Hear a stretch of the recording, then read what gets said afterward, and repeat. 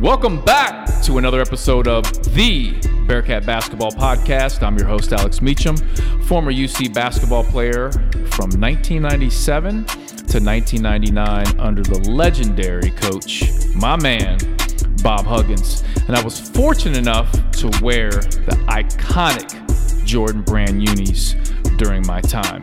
Now, you can follow me on social media. I'm on Twitter and Instagram at Alex_Meacham. Meacham spelled M-E-A-C-H-A-M.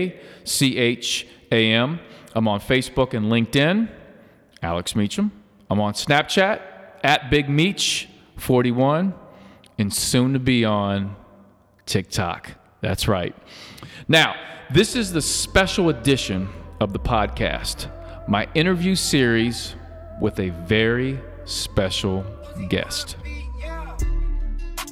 All right, Bearcat fans, I'm excited to welcome in this former Bearcat great.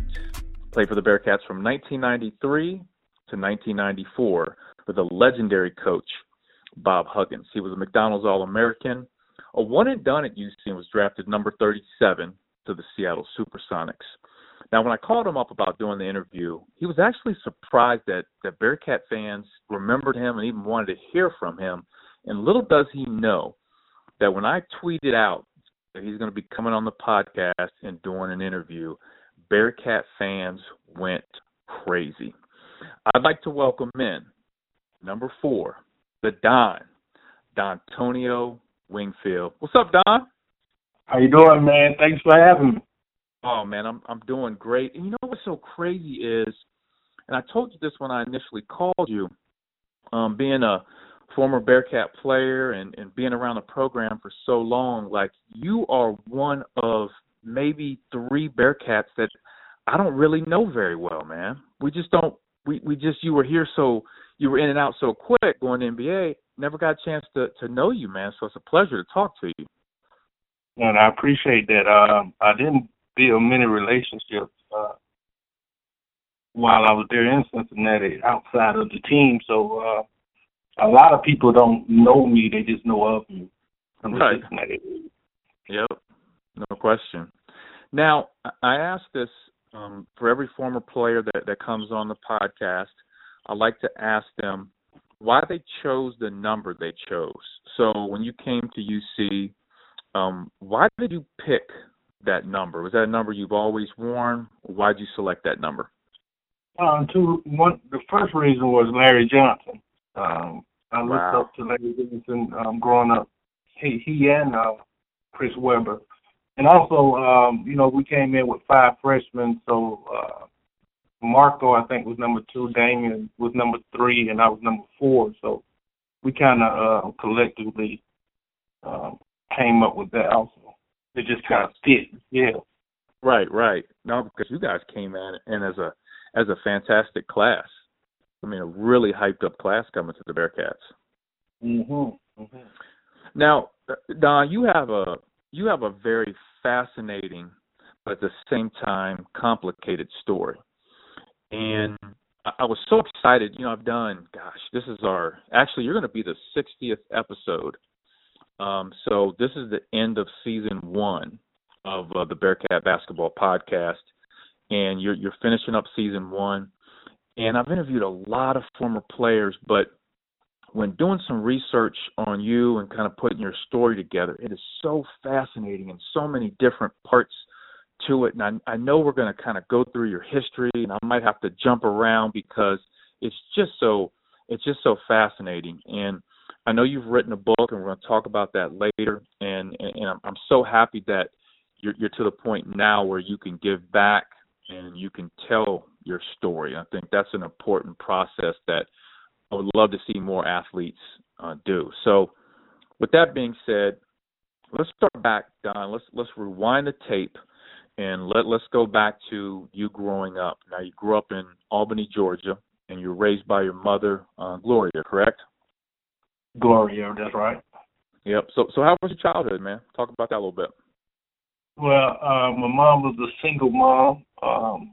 My mom and my dad separated probably when I was probably 3rd grade. And my mom had to work, so she also had 2 other brothers. And me being the middle child, as my oldest brother about 4 years older than me, and my younger brother was about 10 years younger than me. Mm-hmm. So we kind of had to fend for ourselves, but all we had was each other. So my older brother played basketball, so that's whatever, quite naturally, whatever he was into, his younger brother's going to be into it also. Sure. He was everything to me. He was more like a father figure. So I used to get his hand-me-downs, and I used to feel like it was the best thing in the world. Right. Now, what was your older brother's name? Benatrius. Wow. We called him Ben. Okay. Where'd that name come from? Well, I wouldn't know. It's something that my mom and my dad probably came up with. It wasn't no real story behind it. Well, so he was a hooper too. He was really good. Yeah, he's all state, definitely all state, all region. I'm from a small area, about 80,000 people. So high school sports and middle school sports, the little league sports is everything. So and at a young age, you don't know it's a big world outside of where you're from, and just being able to be on the local news was everything. It just went from that type of thing, watching my brother get a scholarship, and just wanted to be what he had grown to be. Now, so probably like me, I idolized my older brother. He taught me a lot of the finer points of the game. So, you as a player, did you develop your game from playing with your brother, or just going to a lot of parks playing? How did you develop your game? It was several things. I always played basketball, no matter what, with older guys, and I learned at an early age my competitiveness from wanting to be better than my brother. I just had this natural thing inside of me because he was getting all the attention that I just wanted to be better than him, and I wanted the attention that he was receiving, and that fueled me to just. I don't think I actually knew what it was doing to me at the time, but it just kind of fueled me to just be the best. So when you play against competition that's older or more refined than you, when you eventually play with the kids that you're supposed to play with, because I was a rather large kid. I was 10, and people would have thought I was 15. So when I did get a chance to play with my age group, it was easy, and I was just so much bigger and more aggressive than my age group. And that was going to be one of my questions. Were you always one of the biggest kids wherever you played, at school? Oh, no question. I've been the tallest guy, one of the tallest guys in my school, as far as I can go back. Yeah, because at UC, during your time at UC, they had you listed at 6'9", 256. I'm like, man, and I remember watching you and seeing you. I'm like, man, that's a big dude. And so you've been a big kid your entire life. So with that being said, a lot of times as basketball players, we often pattern our game with players that have similar characteristics to us. So, for example, me, I looked up to, of course, I was a Michael Jordan fan, but I really patterned my game after Allen Iverson, AI, because I was shorter, long arms. I wanted to kind of play that style. Who did you pattern your game after? Outside of guys like Larry Johnson, Chris Webber, everything was rotating around my brother. Whatever I felt like he should have done. I used to go to. I would never miss a basketball game that my brother played in growing up. So I was like a student of his game, and it just carried. And I could actually run and chew bubble gum at the same time at an early age. Right. Because being so large, the only place I was not goofy was on the court. Outside of the court, I was a very goofy, young, childish, big baby type of kid. Mm-hmm. Did you play any other sports? I played a little football, all the way up until the 8th grade, and until, like I said, being from a small city, the anticipation for myself and about 6 or 7 more guys around my age getting to high school was so large, you pretty much knew who was going to be the upcoming stars from where I'm from. Mm-hmm. Mm-hmm. So you had a lot of attention on you going into high school, and you went to, is it Westover High School? Is that how you say it? That's right. That's right. Yeah. So you have a lot of attention going in there, and I find this fascinating. You won, and I'd have to do some research on how many people have done this, but you won 4 state championships in high school. Yes. Yes. That's unbelievable. And I know you saying I was a part of 4 state championships. Yep. The program was just excellent. Like I said, being from a small city, we had 4 high schools, which might be 1 or 2 too many from where I'm from. But the talent pool was basically our city for our region. So if you survive our city, you were going to basically win the state, because all the talent was in my city. We had better athletes in than Atlanta. Atlanta used to be the hub, and we actually took the state championship from Atlanta to Southwest Georgia, to my hometown. So I actually got an opportunity to play in 3 state championships out of the 4 in my hometown. And so, and just imagine that's everybody coming to your city, and you know, it was just amazing.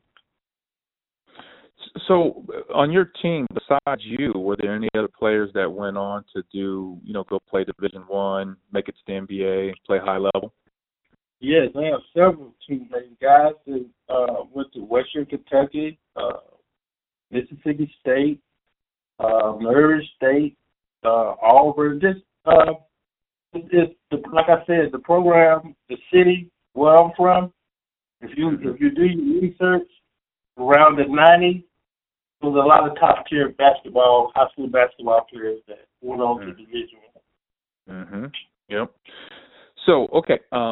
Obviously, we know what you were like with the Bearcats, but prior getting to the Bearcats, what were you like as a high school player? And what I mean by that is, I've talked to, several players, Damon Flint, who you know very well, and other former Bearcats who played a little different style in high school than what they did in college. And, sometimes you get to college and the coach needs you to do a certain thing that might be different than what you did in high school. But I know you were an all-around player. What type of player were you in high school during those 4 years? Luckily, I had a coach that understood and knew how to let me know what I can do and what I can't do. Gave me the opportunity to just explore my body. Just having the freedom to do different things. It just wasn't with me. It just was the way the program was built. If you had the ability to do certain things, then no one tried to put you in a box. Mm-hmm.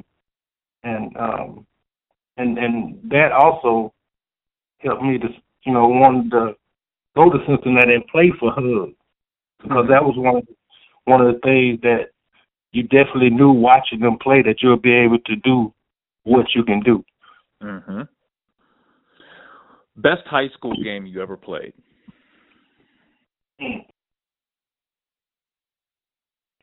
Man. I'm sure you had a lot of them, Don. Come on. I had several. To me, high school, looking back, is one of the most exciting moments that I can really say of my whole entire career. Because at that point, you're playing for the love of the game. The love is just so strong. So, sure. But I've had several high school games that I don't think it's just one. I would have to hear someone tell me, hear someone talk about it. It's kind of hard to just kind of pick out one. Yeah. But winning that first state championship is nothing better than that as a freshman. Mm-hmm. Yeah, that first one. So what was your role being a freshman? What was your role on that team? I feel like I was a leading scorer, leading rebounder. It wasn't no pressure on me because there was older guys. It wasn't really no pressure. I could just come in and just, like I said, just play my game. And being able to handle the ball, shoot the ball, in that time at my size, it was a rough matchup. Mhm. Now, how you talked about a second ago about playing high school basketball and how that was one of the highlights of your basketball career, just playing for the love. But let me ask you this: pressure in high school, was there any type of pressure you felt because as you get older, obviously you're looked upon as one of, the top 3 guys in the country. You're going to be a McDonald's All-American. There was probably a lot on your back. How did you handle that? Did you feel pressure when you played?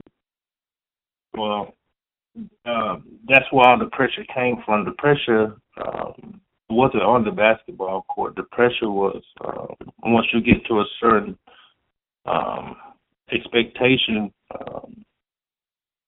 you look at the bigger picture and you forget about the moments that you're in. Like being a teenager, like I never didn't really get the chance to, just live to be a teenager at that time. You hear so many people saying you can do this, you can do that, and your ego, you're building the ego that kind of takes over if you don't have the right leadership. Again, being not making this as no excuse, but just wanting to take care of your mother made me grow up at an early age. So by this time, I'm thinking about the pros. College is fine. College is fine, but we try to get out of certain circumstances. Yeah. And that kind of fueled me at an early age, which, like I said, the pressure was outside of the court of what was going to be the results off of this talent.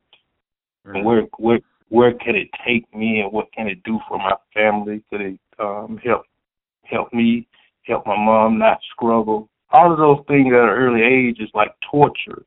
Mm. So I attribute being so much better than the high school players to that point, because I felt like I had something to strive at. Mm-hmm. It also takes the love out of it. It makes it a business. Right. And that's what it is. It became a business for me before I even reached college. Mm.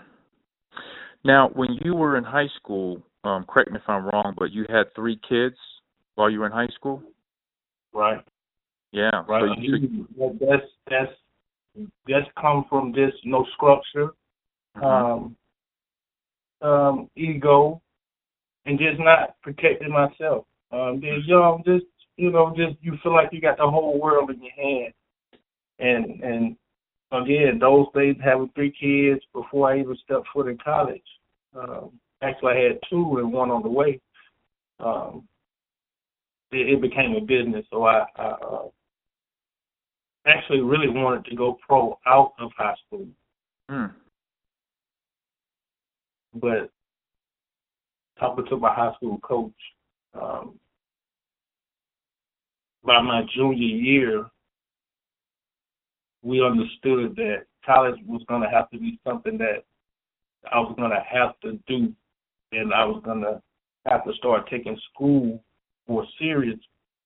I didn't really start taking school serious until probably maybe my junior year. And by that time, I was so far off track that I was barely making it to be eligible.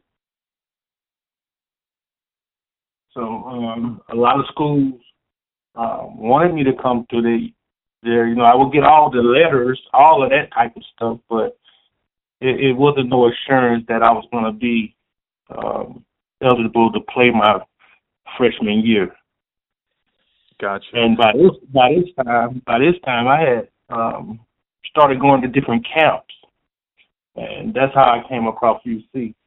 And I met this guy named Bobby Courtson. I don't know if you know Bobby Courtson. I don't. Well, you heard of Dave Crider. I know you heard of Dave Crider. I was going to bring that up in a little bit. I was going to bring that up. You were at the Dave Crider camp. Yes. Here at Cincinnati, right? Right. I was a little guy at that camp. You were there. Damon Flint was there. Gerald Honeycutt was there, right? Yeah, and some other. We actually used to come every summer as a team. Also, our whole city, high school. We would that during the summer we would bring a group up for camp. And I just fell in love with Cincinnati. And at that time, Cincinnati was doing their thing. Herb Jones, you know, Nick Mason, Corey Blunt, you know what I mean? And those guys, I saw myself in those guys. And I want to come back to that, Don. I want to come back to the recruiting process, why you chose UC, but I don't want to bypass this because this is very important, and that's the McDonald's All-American game. And I want to talk about that because that's such a prestigious honor. You know, not a lot of, you know, basketball players have the opportunity to play in that game, and we haven't had a lot that played in that game that have gone on and played at UC. So the McDonald's All-American game, at this point, you're one of the, you know, top guys in the country, and I believe you're on the East roster for the McDonald's All-American game. I think Damon Flint was on your team, right? Yep. You played well that game. Damon, Rasheed, Jerry Stackhouse, a couple of old guys. And that's still considered your class is considered one of the best classes ever. Yeah, I can believe that. Yeah, I would say that too. And you guys played at the Pyramid in Memphis.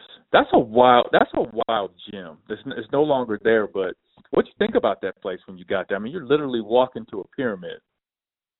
Man, yeah. We also I also played there at college. Also, we played against Memphis. So yep. At that time, my eye was big to every arena I went in at that time. All wide-eyed.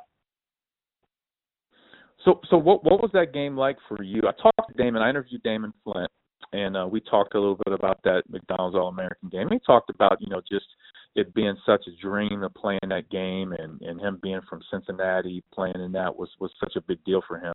You know, for you being such a high-level player, accomplished, what did that game mean to you? Again, I'm from a small city, so I at that time the city was totally, you know, behind me 100%. So I felt like I was representing my city, my high school, my, you know, just being able to give my mom a better life. Like that was everything. Like that's all I thought about. And by that time I actually graduated from a high school out of Cincinnati. I didn't graduate from Westover. I actually, after basketball season, I moved to Cincinnati after I committed. And I finished school at Taft High School, downtown Cincinnati. Yep. For about 2 months. And I thought school was rough where I'm from. I thought school was rough until I went to Taft. You know what I mean? For sure. And I mean that with all due respect. I had a great experience there, but it was very different being from the rural South coming to an inner city. Yeah, it was, for sure. It was like television. It was like television. Mhm. Were you surprised by that when you got to Taft? What it was like, and I was. It's just being from the South. I was just, and I'm not. I don't know. Yeah, it was different. It was different. Mm-hmm. It was different, and also, Cincinnati, going to college in Cincinnati was a big deal for the Cincinnatians. So it just was.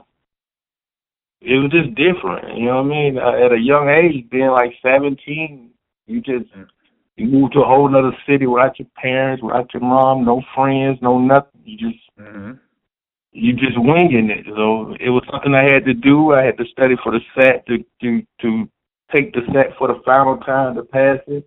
Yep. I went through strenuous tutoring, a lot of different educational things, and took the test and passed the test. And from that point, it just seemed like everything was meant to be. Graduated from Taft. Mom came up. All the things a high schooler would do, I had the opportunity to do it. Mm-hmm. From Taft High. Yep. I'm an alumni from Taft High. Yeah, which is crazy. Most people don't know that. A lot of people don't know that.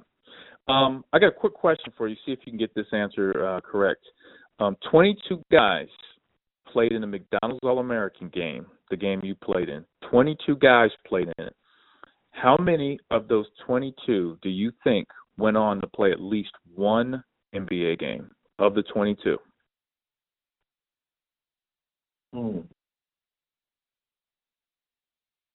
I know over 50%. Maybe 12. Close. 10. 10 of those guys went on to play at least one game in the NBA. And I'm always fascinated to go back and look at the McDonald's All-American classes and see how many guys ended up in the NBA. You remember the guy that won the three-point contest that year, Chris Kingsbury? Yes. And did he go to Iowa State? He went to Iowa. He's from this area. Okay. Yeah, that's right. Yeah. Yep. He was from this area. So okay. I do want to talk about. I want to kind of go back to why you chose Cincinnati. Now, I'm sure you were getting, like you said, letters from all different schools. How did you narrow it down to your top three, and why did you choose Cincinnati? Now, in the perfect world, I love LSU and UNLV. I like Shaq and I like Larry Johnson. Right. But by my junior year, I had already known what were my choices, either go pro or I was going to go to Cincinnati. It wasn't no ifs, ands, buts about it, because, like I said, I at that time it wasn't sure if I was going to qualify. Mm-hmm. But Larry Harrison was recruiting me, and he just stuck by me, and it just like he just stayed on me and just found opportunities for me to better myself, and it was just impressive. Larry Harrison really was a good recruiter. Great person. Larry's a great dude. Do you still speak with Coach Harrison at all? You heard from him? I do. I work with a few kids. I've traveled to West Virginia to all types of things, no question. Those are precious relationships. When I get around those guys, I kind of just I think about a lot of different things when I get around it. Even though our relationship wasn't that long, but they're very impressionable people that's been in my life. Yeah, for sure. Now, my next question is this. So your signed, sealed, delivered to University of Cincinnati. You're getting ready to start your first season, and you kind of know in the back of your mind you're going to play and then, hopefully go to the NBA. Let me ask you this. I was thinking about you as I'm a huge Mike Tyson fan. I think Mike Tyson has one of the most fascinating stories in sports history. And I've read his book. I've watched tons of interviews on his mindset. And he said something in an interview, Don, that it strikes me. And I wonder if at any point that you felt this way. Now, I know you have an ultimate confidence in you as a person, and when you played, that was evident the way you played. But Mike Tyson once said that at the height of his career, okay, the whole world was watching boxing. This is back when boxing obviously was one of the biggest sports in the world. At the height of his career, he said he just really didn't understand the moment. He didn't realize how good he was. And he didn't realize people feared him. He said that he would go to the ring in the fight as he's walking to the ring, and he would be scared to death. He was scared to death that he was going to be, and he just didn't have that confidence in himself. Now, you being a monstrous athlete, dominant on the court, did you ever feel that way, or did you always have that ultimate confidence, Don? Again, if it weren't for basketball, I don't think I would even have the communication skills. I didn't have any communication skills. People just liked me because of basketball. Like, people didn't know me; they knew of me. So I didn't have. I just wasn't a very sociable person outside of basketball. I just felt basketball took me to a different place from where I was from, and I was just different. I just felt different. Not didn't have anything to do. You just have to warm up to me. It just wasn't easy. And you have ultimate goals. I'm having goals. All I'm thinking about is the NBA at that age. I'm thinking about it. I'm thinking I'm better than what I really am because that's what I've been hearing. Mm-hmm. If you hear your peers where you from saying you this, you that, you soaking that in.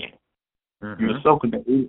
So I never was in Cincinnati long enough for the guidance to grab me. You know what I mean? I wasn't there for the basketball season. Yeah. And as soon as the season was over, I separated myself from the team because I felt like I had ultimate goal. And if I would have had if I would have just waited on Hugs to come back from the tournament, one day, he possibly could have talked me out of going on to declare, but the day he was gone, I went ahead and signed the papers. We're gonna get to that. That's good stuff right there because I did not know that. I do want to talk about that. But I want to let's dive through this. Let's really dive into this career you had with UC, even though it was short. I think it was very, very important in the landscape of Hugs and in the time he was here. So you get here your first year, and you play with some. Like I said, you come in with a great class, but you're also playing with some great players: Lizelle Durden, Darnell Burton, Curtis Bostic, Damon Flint. How'd you feel getting there, being a high level player as a freshman, knowing you're going to play a lot, you're going to dominate? How did you adapt to your teammates? It was cool because most of the guys we're one and the same. We're all from just different areas. We're all the same type of young people, but we all, I'm sure, I did. Speaking for myself, I had an ulterior motive to go to the NBA. I don't know how anybody else felt. I know what I felt from coming from winning my third state championship. That I'm gonna go to the NBA and get there as soon as possible to be able to take care of my mother. And I just didn't give it a chance. You know what I mean? I was head stuck on what I was there for.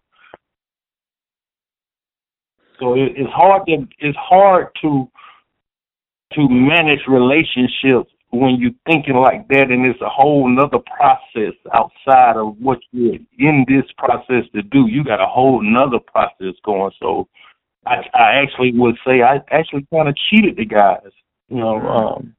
As I look as the mature me, because we could have did some great things.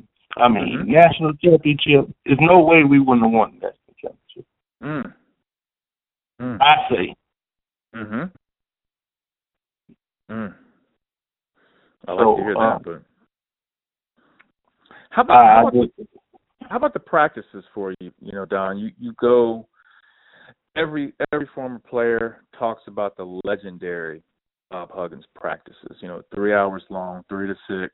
They're intense. He's yelling and screaming. How did you deal with that initially? I'm from a coach that's laid back, black guy.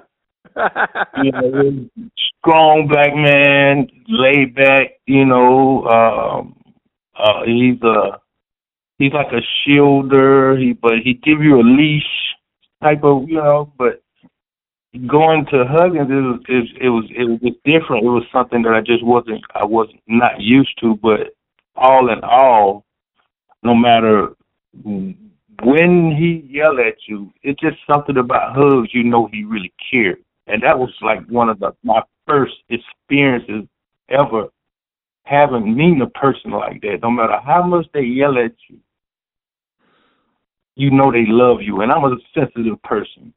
I'm a very sensitive person. So how do you know that? Okay, so explain that to the listeners.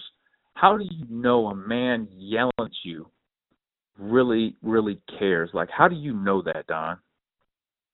Because when you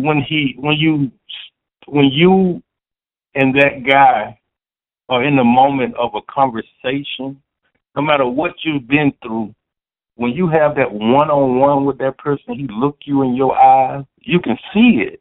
You can I can look in his eyes and be like, man, he's an asshole, but he cares. You know what I mean? He cares. No, you're spot on. I totally agree. It's just in the eyes. It's like if it ain't real if you always can explain it. It's a feeling. Yep. And I still get that feeling today. And at my highest moments and even at my lowest moments when Hug was there for me, it's the same thing. Yep, definitely. So what was Hugs most hard on you about? And I've talked to some of the former players I've talked to. Hugs was hard on them about different aspects of their game. What was he most hard on you about? I don't think he done. I don't think I knew exactly how good or how good I was. Like he just wouldn't let me just be good. He wanted me to be great. I can just because I could never understand why. I don't think he always thought I played hard. I don't know. These are just things I feel. So. I'm just not. I'm not really dealing with a yeller, but that's his tactic, Sometimes it works, sometimes it don't. When it didn't work, we would clash. When it worked, then it's okay. Right. Well, it was a lot of anticipation for your first game, man. People were so excited for your first game as a Bearcat, coming in with so much hype. And it's not all the time that a player that has so much hype lives up to that hype, like right off the bat. And you did that, Don. That game against Butler, in which you had 30 and 12, right off the bat, broke Oscar Robertson, who everyone looks at Oscar as the greatest Bearcat of all time. You just came in and beat that record. How'd you feel going into that? Did you just have that feeling going into that game versus Butler? I'm about to show out. I'm prepared. I'm ready. Again, and I know I keep saying the same thing. Like I now go back and try to get those moments. I try to go back and be like, man, what was I thinking at that time? But at that time, all I was thinking was, I got to go to the next level. Like I got to get my money. I'm just not. I'm just not right. I'm just not right. I'm not enjoying the moments. I tell you that much. I'm not enjoying. I'm more thinking like, let's go, let's go, let's go. Everything is like pressure, self-inflicted, self-inflicted. And at that time, you're not going. You're not honing your talents. You're just raw. You know what I mean? And I missed the opportunity to learn from her, learn the discipline and all of that. I tried to skip over that process. So I'm not in the moments. Like I said, I'm just not really there. It's cool, but I'm just not in the moments. It's not NCAA for me. It's not getting to the state. It's not getting to the championship game of the NCAA. It's not that for me. It's getting to the NBA. I'm gonna be gone after these 32 some games. You know, I'm gone. Like I'm just not there for the same reason other people are probably there for. Right. And I'm sure that it's other people that felt the same way I felt in the same position, but just haven't talked about it. So what was your mindset? What do you think happened between you go that Butler game with 30-12, and then you guys go at North Carolina? Now you talk about playing at the next level in the NBA. Here's a great stage and spotlight. You guys are playing North Carolina. You're about to go against Stackhouse, who you know very well, and playing a top team in North Carolina. And you guys go in there and lose 63-90. I know you got the technical and slamming the ball. So what was going on at that point? That was a pressure game. Like, I really wanted to do well. I really wanted to do well. You put too much pressure on yourself that game? Excuse me? You put too much pressure on yourself that game? No question. And the inexperience showed, you know, like, it just, you know, I just wanted to do well. And I always had a bad type of feeling about losing. I no one liked to lose, but I just, you know, I never handled a loss well. Yeah. Speaking of that, so, and I've been dying to ask you this question. You not being from here, and not really, you know, a lot of players that come from out of town and come to Cincinnati really don't understand the magnitude and importance of the crosstown shootout and how much it means to Bearcat fans in the city that backs the Bearcats to beat Xavier. And you were here, you know, so you were here and gone so quickly. Obviously, you didn't really get your arms around the crosstown shootout. But did you understand that game and the importance of that game when you were here, or did it just appeared to be just another game? And because I know you said your mindset is NBA. How was that game for you? Nah, I don't. I probably realized how important that game was probably a game before that game.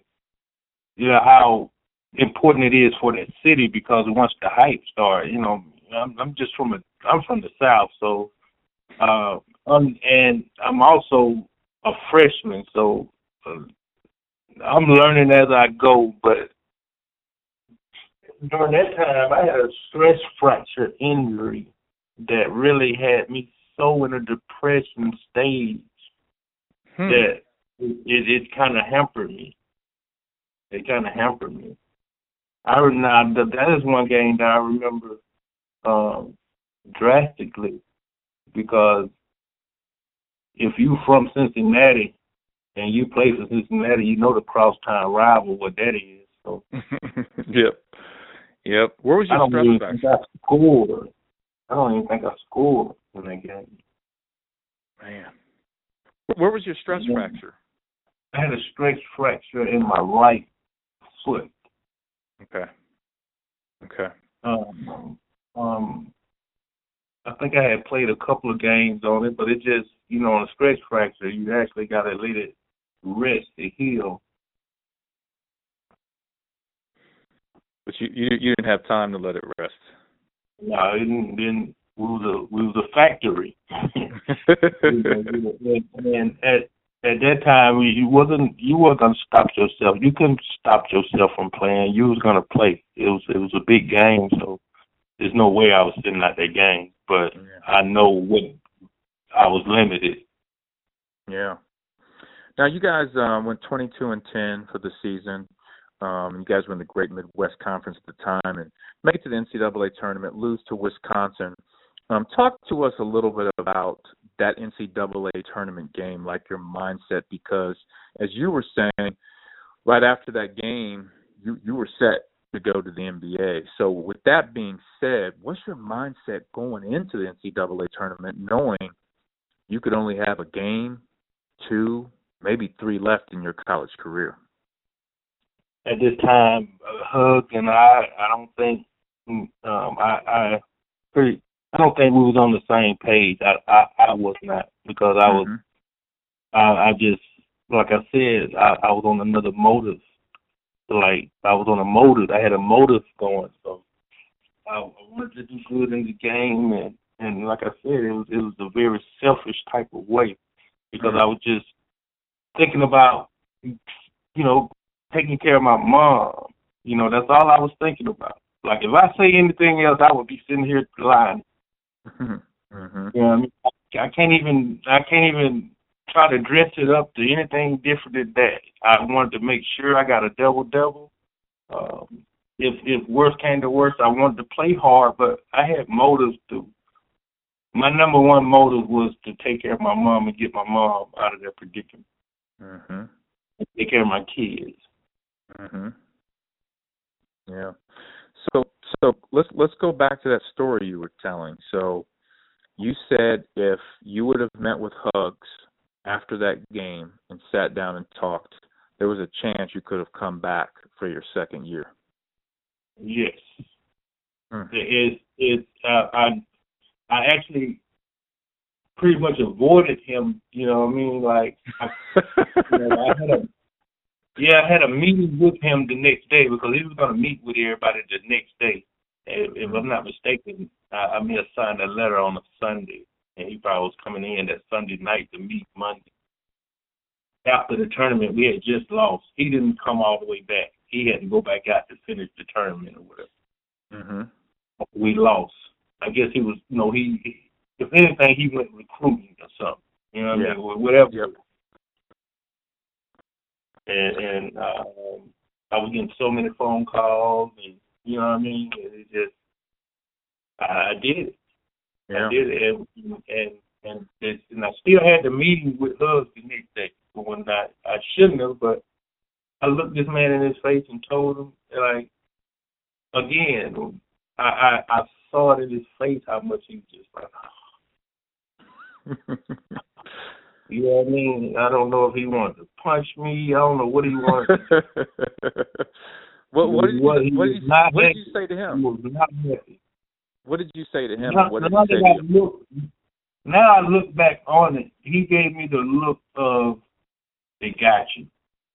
You should have waited on me type of thing. They got you. Like, I could have put you in a better. I could have got you the truth. Look like you not gonna trust me. I'm the one gonna be honest to you. You know what I mean? That type of look. Mhm. But I only know that look now because I'm looking back on it, hindsight, like, right, as I got mature as an older person. Mhm.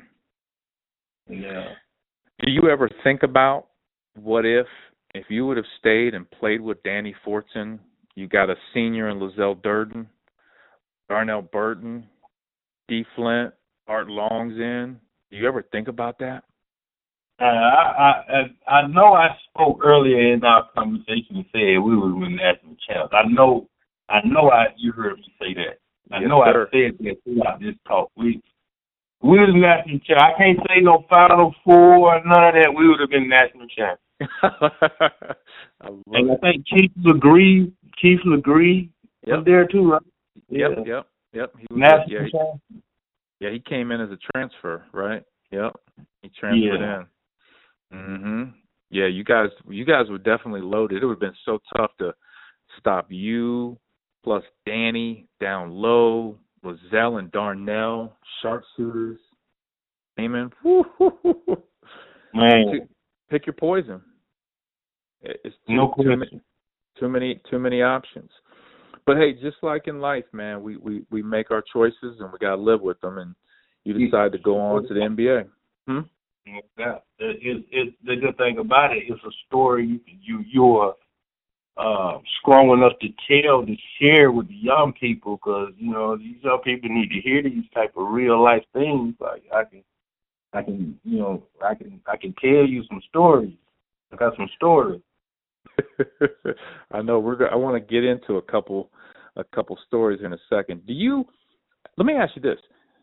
How do you view your career at the University of Cincinnati?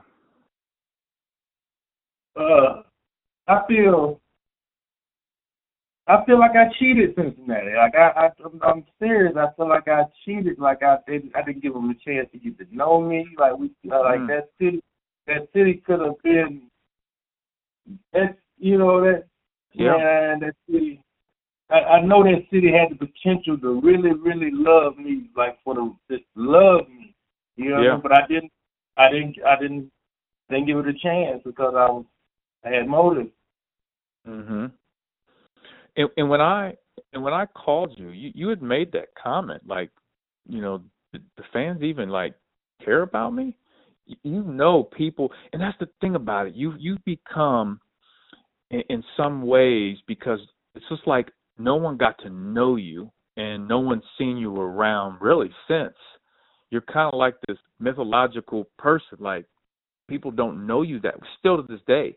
So when I'm telling people I'm interviewing you, people are going crazy, man. Like, we're going to hear from Don?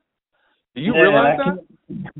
That's hard to believe, man, because somewhere down the line, I've made it myself that Cincinnati hate me. You know what I mean? Like, somewhere along the line, I just made it up to, like, man, they don't like me because I know I cheated them. You know what I mean? That's just something I got to live with. You know what I mean? Like, I would, if I was to come to Cincinnati to see my kids or something, I keep a low profile. You know what I mean? So things like that. It's just, I'm amazed that anybody want to talk to me. They still love you. No, I don't believe it. I don't believe that. Don, and I'm going to prove it to you here in a minute. We're going at the end of the podcast. I'm going to prove it to you. Okay, so we're going to hold on to that. Now, I do want to dive into your NBA career. I'll talk a little bit about that. So, you leave after your first year, which doesn't happen a lot. I mean, I think you were the first guy to leave after their freshman year. I don't know, right. 16, 17 years. Now, when you were in the NBA, did you still follow the Bearcats at all? Did you even care about it, or were you just focused in on the NBA? I did. No question. I kept in touch with the players and everything. Wow, good. Yes. Do you still talk to some guys today? Or have you I do. We all Facebook friends who just text away. You know what I mean? Several older guys, the T-Nail, the Rat. All those guys, some kind of way I keep up with them on some type of social media, as I'm sure they keep up with me because you can see the interaction. Yep, no, for sure. Okay, so for you, the draft process, what was that like? Was it what you expected? What you had to go through, and did anything change during that process? Because you got drafted number 37, which is a no guarantee contract deal. Isn't that right? Because of the second round during that time. Okay. Right. So talk to us a little about the draft process and what you had to go through. Again, like I'm from a rural city in Georgia, small population, so just having the opportunity to go to college and be mentioned in the draft to my city was a real big deal. But once it becomes business, you understand what's the difference between the first and the second round. Like once I learned that, it started getting real. It just started getting real. So Um, and I had probably about 2 months to prepare, a month and a half, and you just hear different things, like the media started bringing up like my past, and all this broke me all the way down. And at that time, when you see that different people got opinion on what you're trying to do, and everybody saying that you're going after the money, you might not be a good pick, you're just going after the fame, and understanding what situation you really in and what you've been thinking all your life, you just want to take care of your mother, and you hear people saying things like, I'm just going to get the money and such. But I always thought that was the point of the whole situation, is to have a better living. Now, and that part of the politics part started being rough toward a 19-year-old kid. But when I heard my name, when the first round went by, I was crushed. It did something to my ego, because I didn't think that I would fall to the second round. But once I got drafted, could you imagine everybody in your city happy that you're drafted, but they're not understanding that, man, that's just a draft. There's no contract or nothing, And by this time, I'm in debt now. You know what I mean? Like, everything is being real. Everything is becoming real after the draft. But once you get through, to your team and all of that type of stuff, I literally got a guaranteed contract when I first arrived. So that kind of assured me that I would definitely be on the roster with Seattle that year. So and if you know basketball, that's a big deal. So your time in Seattle, how was that time in Seattle for you? That first year. I felt like I was in college. I felt like I was at that point, I was the youngest person in the league also, so I was just a baby. And so I felt like I was just around a bunch of grown men, that type of thing. But at the same time,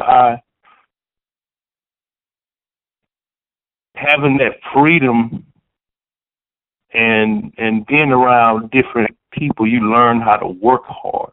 You learn what it's all about. So basically, that first year, I just learned everything you can generally learn about your first year in the league, because George Karl had assured me I was not going to play, and I had never heard that before. Wow. You know what I mean? Before training camp. You know what I mean? You just imagine you coming to a team and your coach, you in training camp, so you would never play as a rookie. How'd that make you feel? That's rough. It struck my ego. It struck my ego, and it just made me have a certain feeling for George Karl. Like, I took that personal. Did in some cases, some athletes will motivate them to work harder. Sometimes they'll make them push back. They make you push back? No question, because when at that age, I'm basically working at my craft every day. You know what I mean? Like, that's what I do. If I'm not playing, I'm trying to get ready to play.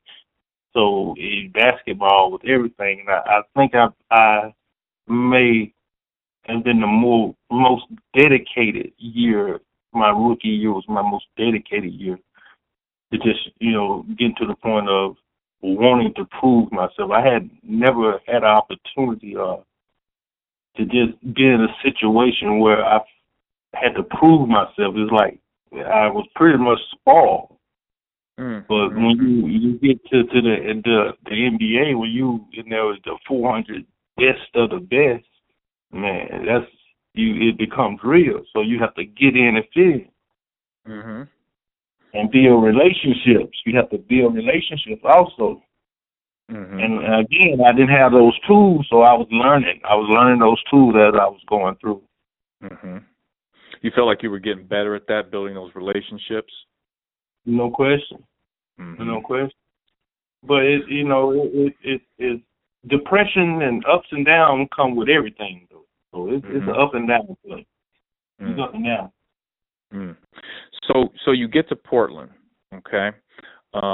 What's going on in Portland? You know, you got kind of a new situation, new coach, PJ Carlissimo, right? Wasn't that your coach? Yeah. Yes. Yep. Yes. Yeah, PJ. So how was that? I enjoyed playing for PJ. PJ was, if I had to choose any coach that I played for, PJ was the coach that really gave me an opportunity to I can tell that he believed in me, and you know, if you don't know, in the basketball season is a long season, so you can't stay on one thing. You have to, it's whatever may be bothering you one day, you have to get over it quick, because the next day can bring better days. Mm-hmm. And I've had the opportunity playing with up on the PJ to have good days and bad days, good days and bad days, but I was still learning and maturing as I go. So nice. I enjoy being coached by PJ. You had the one situation with him, though, right, where you would go in a game, right? Right. And that was a bad mistake. Was that your first year in Portland? That was my second year. That was your second. That was my second year. I had by playing with PJ my first year, got me a contract for 2 years. So in that first year, that 2-year contract, I wasn't happy with the playing time, and the game was basically over, and I just said I wasn't going. Type thing. The worst thing you can do to a coach, basically. Right. You know what I mean? Like it ain't pretty much that's like the worst thing you can do. Mm-hmm. That's the worst thing. What did he say to you?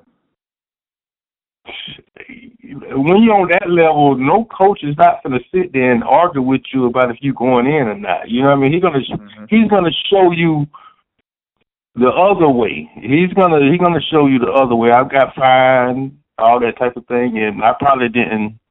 I know I didn't leave off the bench for 30 games for sure. Probably the other teams.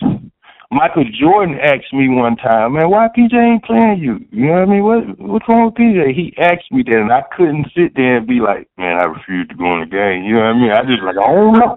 I was like, I don't know what's wrong with him, Mike. He crazy. You know what I mean? Wow. But I knew deep down inside, he showed me. You know what I mean? He showed me. Yep. Yeah.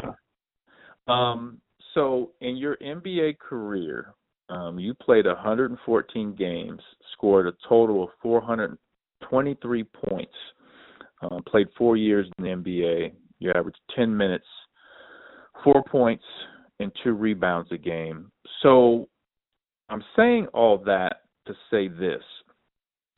Going back to your time in high school, you know, all the great things you did at high school, McDonald's All-American, one and done. Why, in your eyes, didn't it work out in the NBA? Now, obviously, you've got the talent to play. I know there were some things you've talked about with your mindset, but you've got the talent to do it. Why didn't it all come together? It's definitely not the talent. I had no ability to work through adversity. I skipped that process along the way. Like I didn't get equipped with the full package. I had all the talent, but I didn't have the essentials. Like, it's essential things that you need to know before basketball, before sports, like how to listen before you react. I didn't have that person. Once my older brother went to college, I took his position. So I just kind of did things on the wing and just everything was given to me. I was pretty much spoiled high school basketball player, basically. Mm-hmm. I was a spoiled basketball player from a small city everybody wanted to see me succeed, and that's what it was.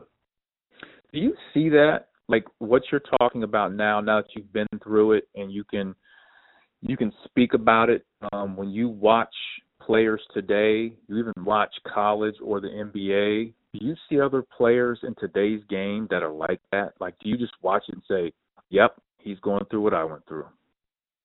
I actually see, I see guys that are more educated into learning,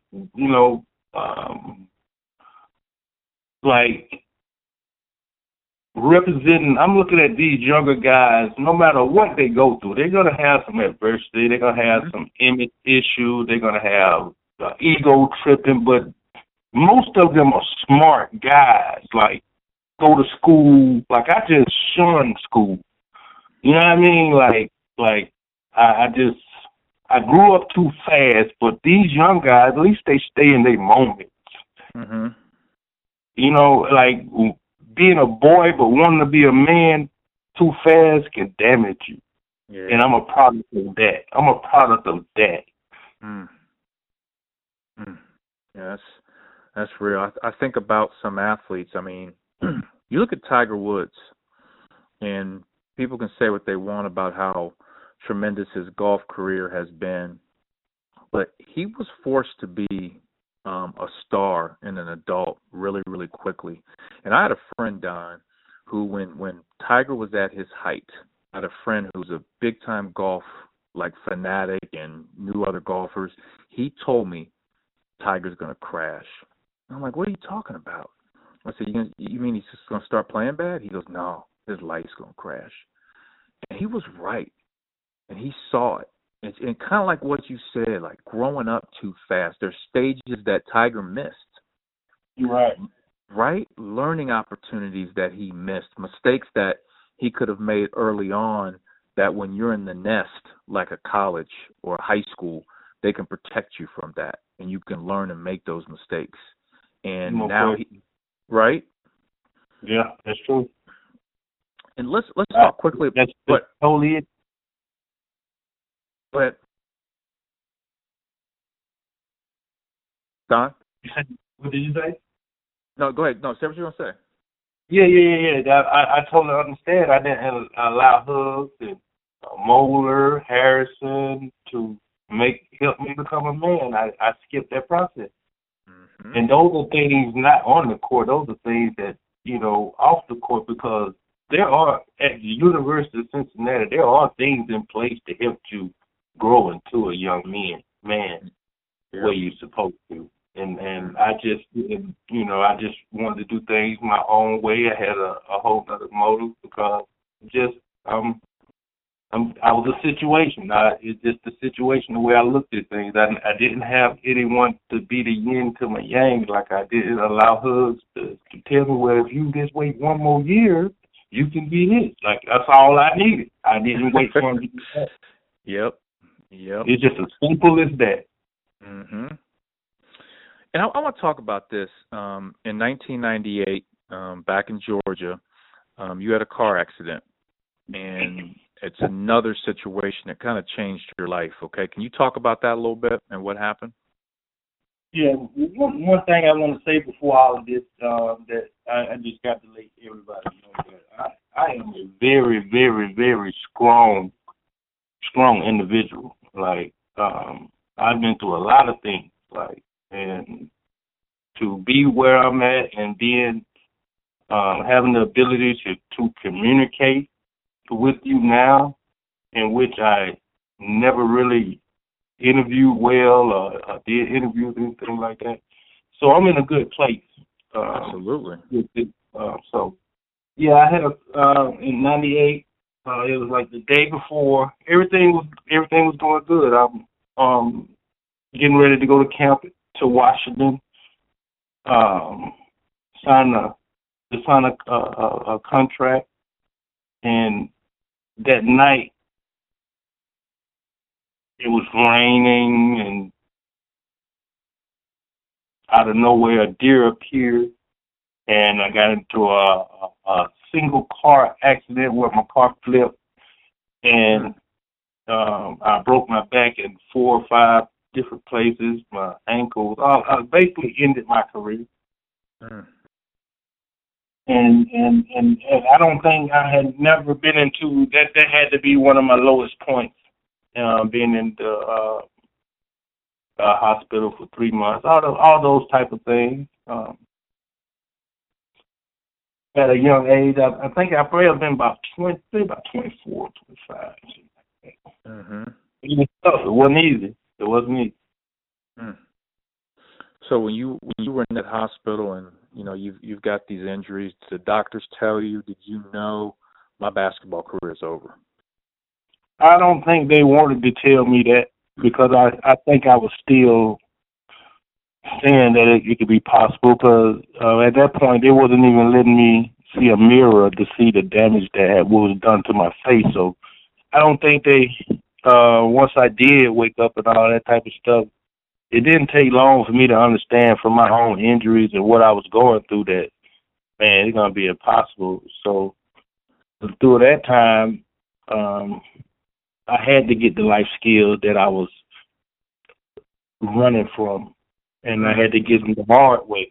And God sat me down to be able to fully understand and get a grasp. There wasn't nobody to get me out of this situation or none of that. So I accepted it. It was very hard. There was nothing easy about it. You know what I mean? Nothing. But to be here now to tell my story, I seen this during the time of my injuries, being able to fully explain who I am to people that don't really know me but are interested in me. Mm-hmm.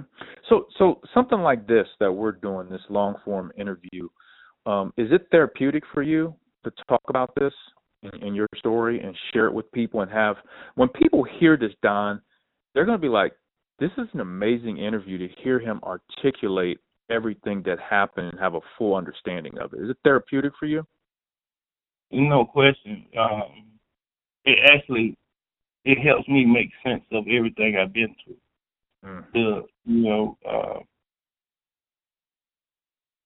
Just having people to want to hear my story, like they get the call from you to want to hear my story, and no question, I would love to talk to you about that. Like it's no pressure because I'm for sure what I have to say can help somebody. Oh yeah, no doubt about it. So when I called you, were you? I know T. Nell is the one that connected us because I didn't tell you the story how it happened. I have an AAU basketball program here in Cincinnati, and one of my teams was playing, and Terry Nelson was reffing the game, and he got finished, and he was like, hey, who are you interviewing next on your podcast? And I mentioned, like, Herb Jones, Damon Flint. He was like, man, you need to get Dontonio. And I'm like, man, I don't even know Don. He was like, you don't know Don? He's like, I'll text him. And the rest was history. And then he sent me your contact, and I called you, and you were like, so were you kind of shocked that I even wanted to talk to you about this? Well, I've been working in my community for well over 15 years now. So I live in my hometown where I'm born and raised, and I'm like I said, I'm in a small city, and to me, I mean a lot to my city. So I do a lot of things in the community from where I played ball, where I grew up at, all those things that made me early on. I'm back in those same areas helping kids like me. So now I am equipped with sharing my story because I've been doing it, and it's just like I have to. You know what I mean? I have to share my story. I just have to. So how do the kids that you speak to, that you work with, and I do want to get into the details of what you do in your community, but how do they react to you? Because a lot of them didn't see you play. They can Google how great you were, but I think there's a little bit of a difference between like them seeing you play versus Googling. How do they react to you and your story? It's like like I say, like everything rotate around being from a small city, but their moms and dads and grandmothers, oh, they tell those kids who I am, and it'd be like, you played NBA ball, it'd be so easy, and they just can't believe you ain't play no ball.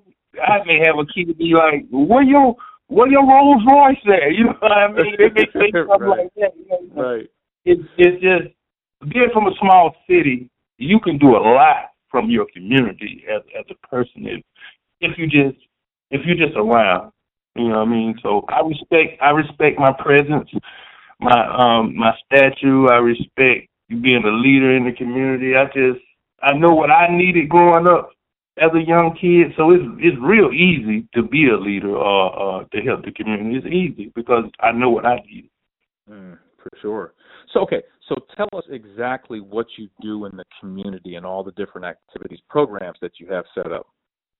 Okay, I'm a co-founder of the Pivot Family Foundation, where we just help underprivileged kids and from the north to the south of Albany, Georgia. We have feeding programs, we have after-school programs, we have AAU basketball. We just have all kind of things, boxing, everything that you would want a kid to do other than idle time. We try to keep them busy, and since the COVID-19 have slowed everything up, but that's basically what I've been doing. Mm-hmm. Do you ever see a kid and that you're working with, see yourself, and you're like, I got to do this and that to make sure this kid doesn't go down that road? Not that a kid's going to be because you like LeBron and a couple others were freaks of nature and not a lot generational talent. But do you ever just see things in kids like, I know exactly what he or she's going through? I most definitely not as much in talent, but I work at the same gym that I grew up in, playing in as a young kid. Like right around the corner from my neighborhood, I'm in that same gym. So every kid that walks in there is like me. So it's like a given. It's every kid that walk in there, walk in my presence is like me. Is that the Henderson? Was it called the Henderson Community Center? Yes, Henderson Community Center. Is it still called that to this day? Yes. Yep. Now tell us about the book. Okay, did it come out in 2018? Is that right? 19. It came out January 2019. It's called Chasing Success, Finding Purpose. It's basically a book. It's not so much about every little thing about me, but it's more of a legacy thing for my kids to understand who I am, what I went through, how they came about, what I was thinking. Just basically a memoir to my kids of my journey and just motivation.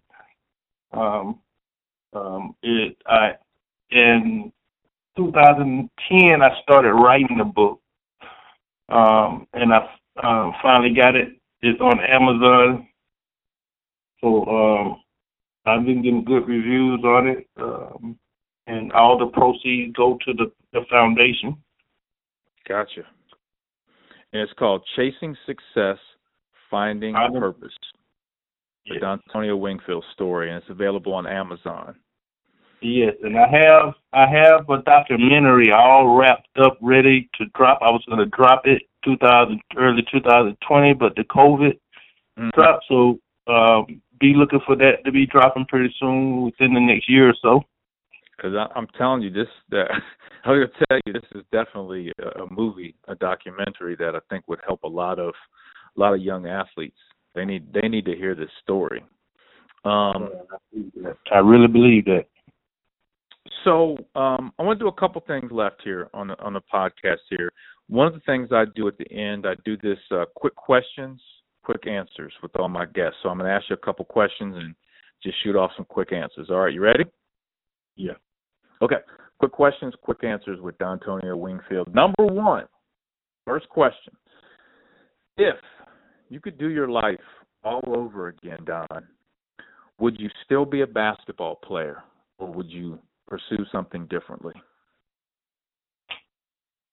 Oh, of course I'd be a basketball player. Hey, I'll be a basketball player. For sure. Okay. Number 2, I want you to go back to your Bearcat days, all right? You're in the locker room, getting ready to play Butler, your first game of your college career, and you're in the locker room, you got your headphones on. What pump-up song are you listening to? What music were you listening to at that time? Like in 90, that's 93 or 94, right? 93, Yep, 93. Mm-hmm. Master P, TRU. You listen to P? Master P. Master P, TRU. All day. Yeah. That's too good. That's too good. Yeah, you're a Southern guy, so P was big in the No South. doubt. What? No question. Were you in the league? Was he? Because he had a short stint in the league. Were you before or after? We're same time. I think he's 98. He's 98. Okay. Good old P, man. I love it. Okay. No doubt. Question number 3. What is your favorite nickname that people have for you? Because there are a ton of nicknames, the Don, Baby Shaq, all this. What's your favorite nickname? The Don. They call me the Don around here. Mm-hmm. That's your favorite. I like it. Okay. Question number 4. And I'd written this question up, obviously a while ago, and after listening to all the things you have to say, I'm interested to hear your answer to this, because you said that during your time at the Bearcats, you feel like you kind of cheated your teammates. But my question is, during your time with the Bearcats, if you could pick one teammate that you played with, okay, and you had to go to war and you went to battle, but you could have one teammate go with you, what teammate do you take with you, Don? Man, I'm not going to answer that one. I take Huggins. I take Hugs. Big Hugs. I like it. No one's ever done that. No one's ever took Hugs. I like it. I love it. So I'm going to tell you this. I told you I was going to come back around to this. This is one of the last things I want to talk about. When I tweeted out that you were coming on, people were so excited. People were like, man, I've never heard Don's story. He's this kind of mythological guy, that personality we never hear from. One of the Mo Egger, who is one of the radio personalities on ESPN 1530, he tweeted me back, and he wanted you to know that you were his first round pick. They do this. There's a website called The Athletic, and they did a mock draft of all the Huggins era players. And Mo Egger from ESPN 1530, you were his first round pick.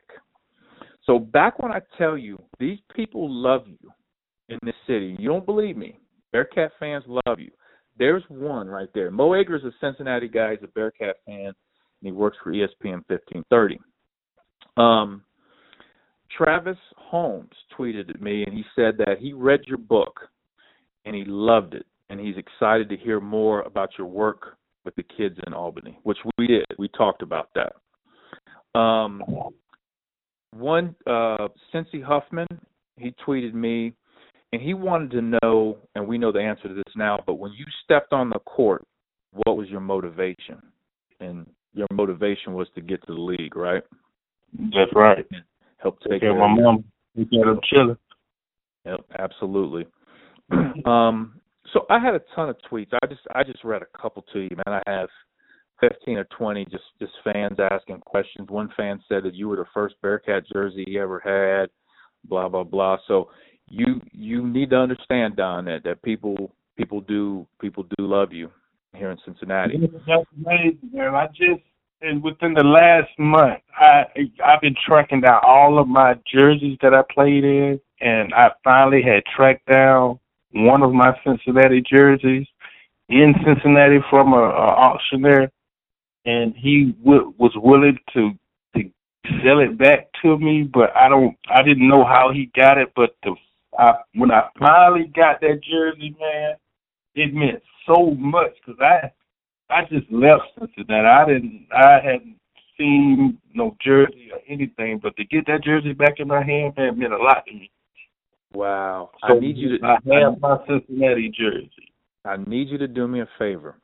I need you to take that jersey, and I need you to hold it up and have somebody take a picture of you holding that and send it to me. If you I'll do that. I will really appreciate that. I appreciate it. Do you still follow the Bearcats today? I do. For every league championship, I buy a hat. I get a hat sent to me, and I wear it with pride. Yes. Wow, that makes me smile. That's awesome. No question. Now, I am a Bearcat. I am a Bearcat now. I'm a Bearcat. I didn't even visit another school.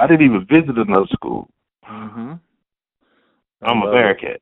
Now, do you know Coach Brandon very well, the new head coach? Do you know of him? I've been reading about him. Okay.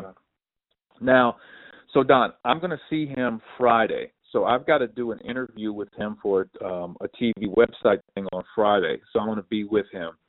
And I'm going to tell him, because he and I have been talking quite a bit about bringing former players back, having them talk to the current team. And I'm going to tell him that he needs to have you come back, and you need to tell your story to the current players. We need to get you to a game, and we need to get you to half court. And I want the Bearcat fans to show you love. Are you down with that, Don? I'm too shy for that, man. Hey, I would love it, but boy, that'll be unbelievable. If that happened, you could just suck me up with butter. You know what I mean? Don, come on, you know how long I wanted to come back and just go to a game. You know what I mean? I don't know why I made that up in my head. Like Cincinnati hate me. I don't know where I get that from. Don, you made that up in your head, man. Because people, I guarantee you, that crowd will be on their feet cheering for them. Man, it's 20-some years later, man. I don't believe that. You have to show me. You're going to have to show me. Okay, we're going to get you here. I got you on the tickets. You don't even have to worry about that. I got you on the tickets. I'm going to make sure that Coach has you come talk to the kids, bring your book, and get it to the players. It's a done deal. I'm going to make sure that happens. All right? Man, that sounds good. Okay, we're definitely going to do that. Well, hey, man, this is I was so excited to do this interview just because your story is just so fascinating, and I appreciate you sharing it. I'm happy for the place you're at, mentally, the space you're in. You sound great as far as like where you are in life, your life's purpose, Don. Man, I'm happy for you, and I'm looking to finally meet you in person, man, and chop it up for sure. That's right. That's cool, man. I appreciate you having me, man. I was excited myself. I've had the opportunity to think about this for about 2 weeks. Yeah. And man, hey, I had fun, and I appreciate you. Yeah, no problem at all. And don't forget, and I'm going to text you, remind you, please send me that picture of you holding up that Bearcat jersey. And if you got that hat, too, like one of them championship hats, conference ones, put that on. I want to put that out there, too, on social media. No, but I have to, because I'm going to need you to put it on your thing so people won't think I'm lying. You know what I mean? So they can be truth. Like, I'm not lying, y'all. I'm for real. I'm telling you the truth. Yeah. That's awesome. No, this was great, man. This was one of my favorite interviews so far, man. Definitely one of my favorites. So, Don, it was great to catch up. Let's keep in touch, and I promise you, I'm gonna talk to Coach Brandon on Friday about this, and I'm gonna reach back out to you. We're gonna make that happen. We're gonna get you back. All right. Take care, man. All right, brother. Appreciate it. Be safe. I want to thank everybody for listening to our special episode, our interview series of the Bearcat Basketball Podcast. And once again, you can follow me on social media, on Twitter and Instagram at Alex_Meacham. Meacham spelled Meacham. Also on Facebook and LinkedIn, Alex Meacham. On Snapchat at BigMeach41, and soon to be on TikTok. I appreciate everybody listening to the Bearcat Basketball Podcast. Go Bearcats.